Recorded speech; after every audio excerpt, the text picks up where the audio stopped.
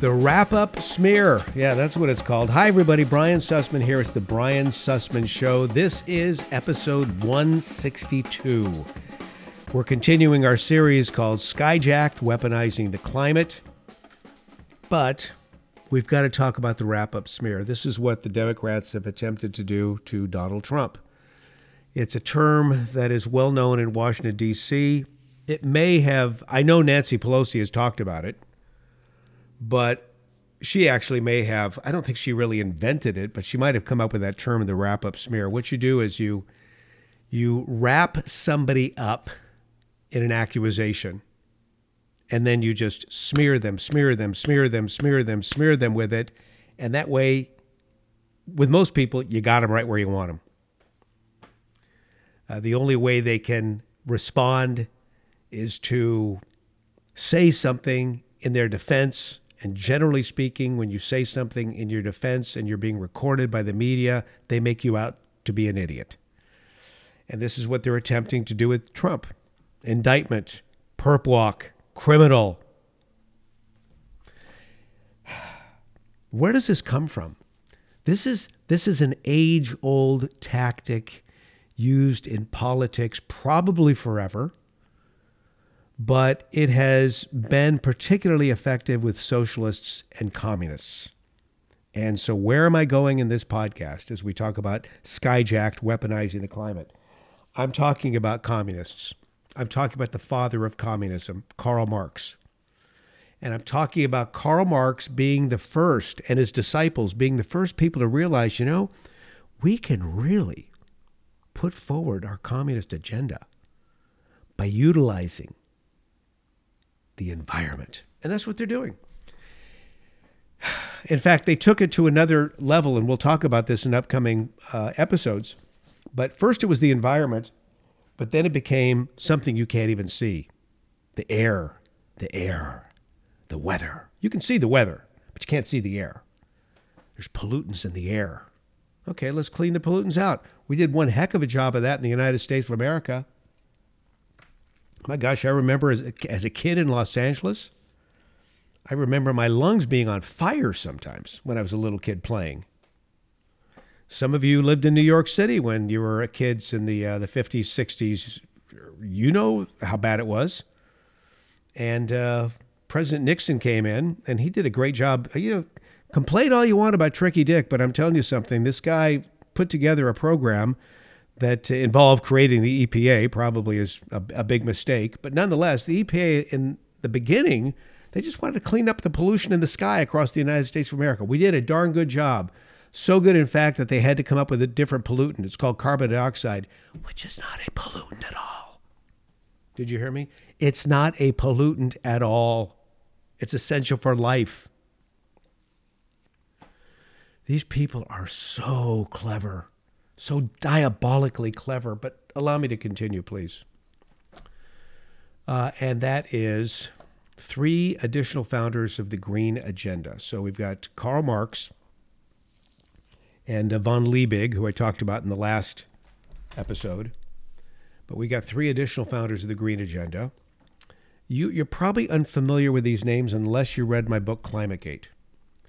But that was quite a few years ago, so let's continue. The first guy's name, Sir Edwin Ray Lancaster. He was knighted in England by the king or queen at that time. King, queen, I guess. Anyway, whatever. Sorry for not being up on my monarchy. Sir Edwin Ray Lancaster, zoologist, University College London, and noted as the greatest Darwinist of his generation, an atheist as well, of course. In fact, it's well established that Lancaster's family close friends with Charles Darwin, and it has been written of little Ray, this is Charles Darwin talking about Ray, being carried on the shoulders of Darwin as a child. Little Ray being carried on the shoulders of Darwin as a child. Though Lancaster was about 30 years younger than Marx, they were both close friends. They were colleagues and fellow materialists. Now, remember what materialist is. These are people that only believe that the only thing that exists is matter. That's all that exists. So your imagination, your beliefs, especially your belief in God, all we can say exists for certain are atoms and molecules. If we can't see them, they don't exist and they're not worth protecting. And that's why Marx believed your feelings, your emotions weren't worth protecting. Your beliefs weren't worth protecting. The property between your ears was not worth protecting. Everything else should be protected by the state and owned by the state. That's what Marx believed. That's what Lancaster believed as well. Lancaster, frequent guest at Marx's household in the last few years of Marx's life, attended his funeral. Why am I mentioning this? Because I just want to let you know what Lancaster said, Marx may as well have been saying. In fact, Lancaster once wrote Marx saying, I'm reading your great work on capital with the greatest pleasure and profit. Of course, Marx hated capitalism. Lancaster was the most eco-socialist thinker of his time. He wrote powerful papers on species extinction due to human causes with an urgency that, by the way, would not be found again until late in the 20th century. His most popular screed was called Nature and Man. Nature and Man. And he described humans as the insurgent son of nature. He said, we may indeed compare civilized man to a successful rebel against nature, who by every step forward renders himself liable to greater and greater penalties. He has willingly abrogated, in many important respects, the laws of his mother nature by which the kingdom was hitherto governed. He has gained some power and advantage by doing so, but is threatened on every hand by dangers and disasters hitherto restrained. No retreat is possible. His only hope is to control the sources of these dangers and disasters. So he saw man as just reckless. And the only way we could keep ourselves from our reckless behavior was to take reckless caution to cover up our mistakes. So that's Lancaster. He did not like humans. Not a big fan of capitalism at all. Hated religion. Lancaster's star pupil was a guy named Arthur Tainsley. So Tainsley coined the term ecosystem. Tainsley was never able to interface with Marx directly, but he was a fellow Darwinist, a materialist, a socialist, and a botanist. Tainsley was deeply concerned with the destructive human activities of the modern world. Are you seeing a pattern here, friends? Marx believed this. His disciple Lancaster believed this. Tainsley believed this. Humans were wrecking the world. He argued ecology must be applied to conditions brought about by human activity. That was the start of the environmental movement right there. Ecology must be applied to conditions brought about by human activity. Friends, we need an environmental movement to shut down capitalism, to shut down progress, to shut it down. Now, in the 1940s, Tainsley had a young protege named Charles Elton. Elton worked further to develop this ecosystem concept. He was a fiery writer, and he set the stage for the coming generation of all these eco-authors. More on that in just a second. Let me talk about what he wrote in 1958. It was a condemnation of the use of pesticides. He declared that this astonishing rain of death upon so much of the world's surface was largely unnecessary and threatened the very delicately organized interlocking systems of populations in the ecosystem. He did not like modern agriculture. He did not like the use of pesticides, even the ones that were harmless to humans and harmless to the animal world. Didn't like any of them. He especially didn't like the fact that pesticides and fertilizers cause plants to grow better and healthier. Didn't like any of that, because with more plants, you had healthier people. And with healthier people, you had larger families. And with larger families, you had more animals. With more animals, you had more manure. That's how he saw the world. That's how a lot of these thinkers see to the world this day. That's why you get guys like Paul Ehrlich, professor emeritus, Stanford University, who's he's like a prophet to the environmentalists, a saint, if you will. So the climate climate change ideology is very religious. It's very religious. I'll talk about that in an upcoming episode as well. But from Karl Marx to Charles Elton, there are just a mere 3 degrees of separation, bringing us to the modern radical environmental movement of today.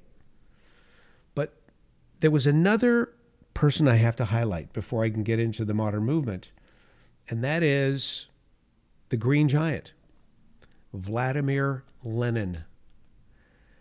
Vladimir Ilyich Lenin. You mention that name to any U.S. citizen who is formerly from the Soviet Union, and the response will be instantly visceral.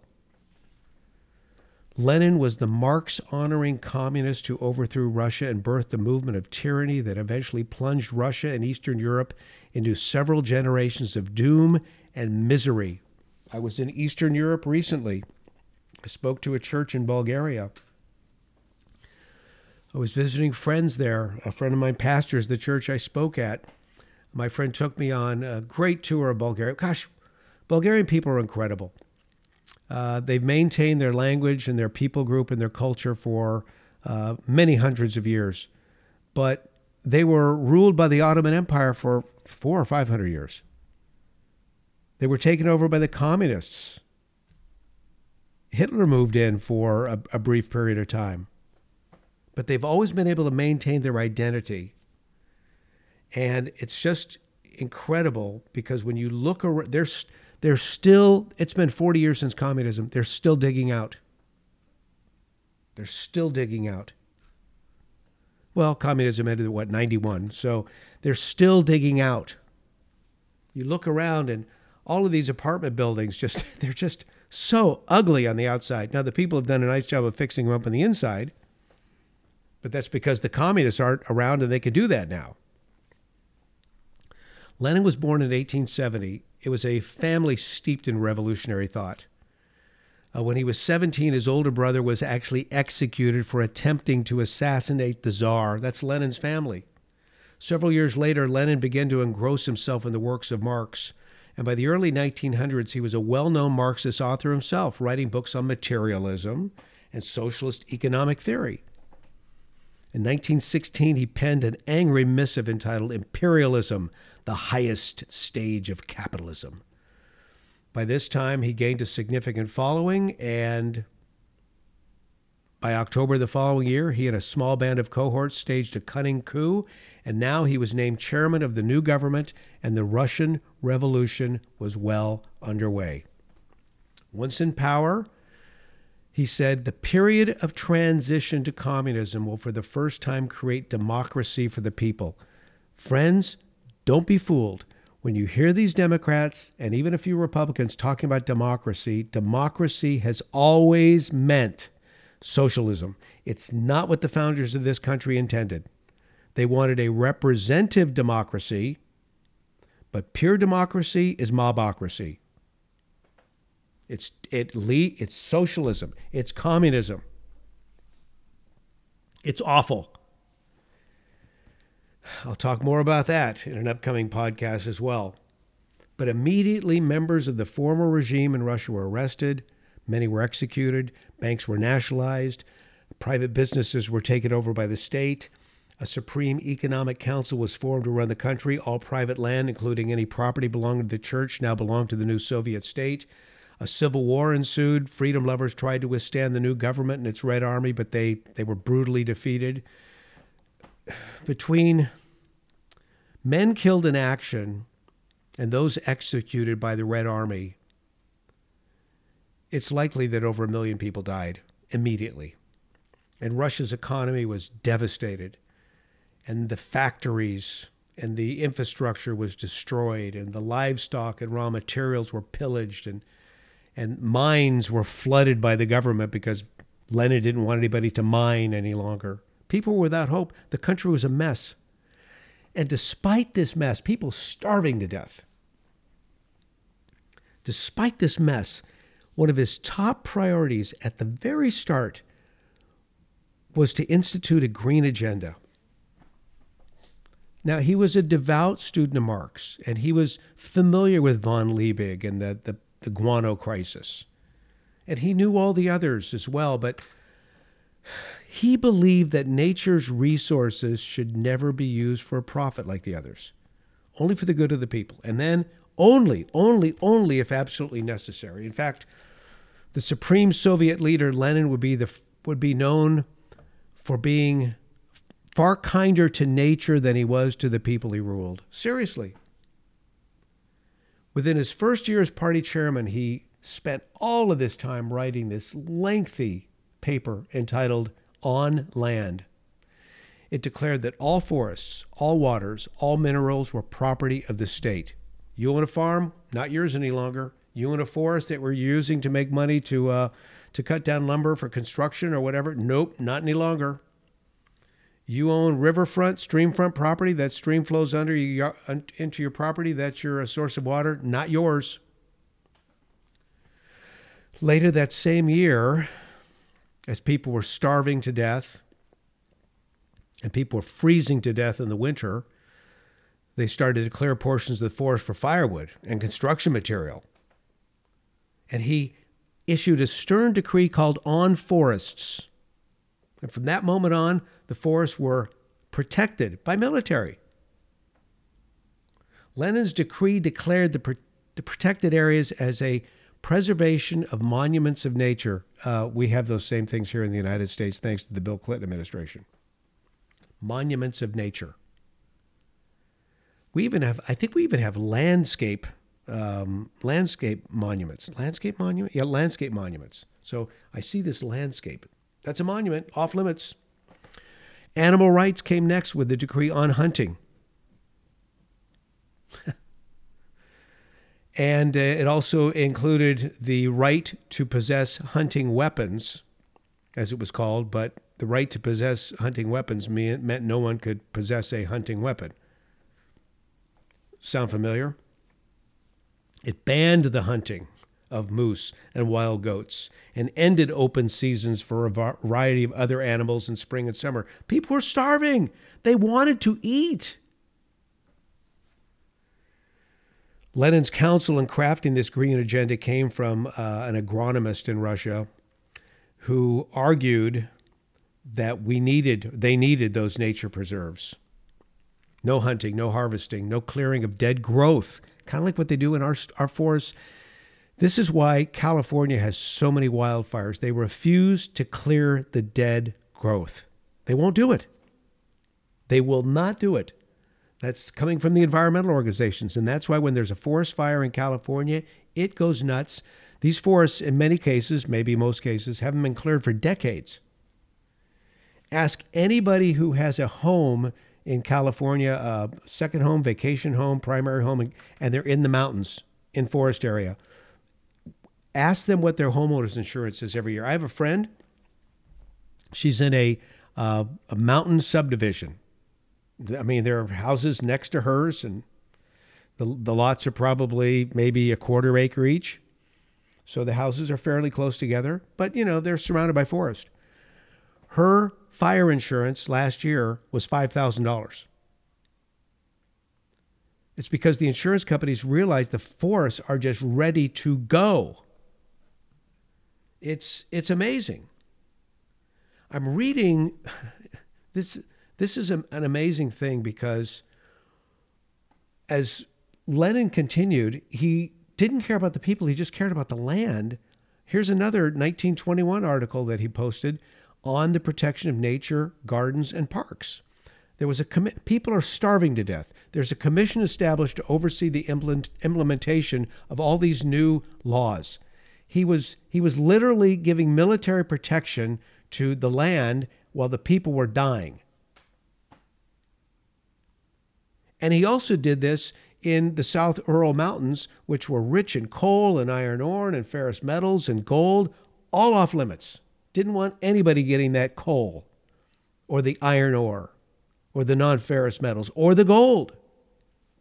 I mean, there was an opportunity for the state to actually make money from this stuff in terms of helping the people stay warm and using the various metals for industry, but he didn't want to do any of that. When you hear these environmentalists speak of the future they want to create, just think Lenin. Think disaster. And with that in mind, I'm going to stop her down for right now, because in our next podcast episode, I'm going to talk about the modern environmental movement. And we will do that with gusto. So I really appreciate you being with me. Tomorrow, by the way, is Passover. So I'm going to be pre-taping that episode because I don't do any work on the Passover. And in fact, I think in the next episode, I'm going to talk about the Passover. And I'm going to talk about Good Friday. And I'm going to talk about Easter Sunday. Go figure. I can and I will. Because I can and I will. In the meantime, God bless you, my friends. I really appreciate you. BrianSussman.com is the website. Brian Sussman Show on Facebook. And for daily doses of inspiration, just go to Instagram at Brian Sussman Show. We are flat out of time. I like to keep these down to about 20 minutes. So God bless you, my friends. And until next time.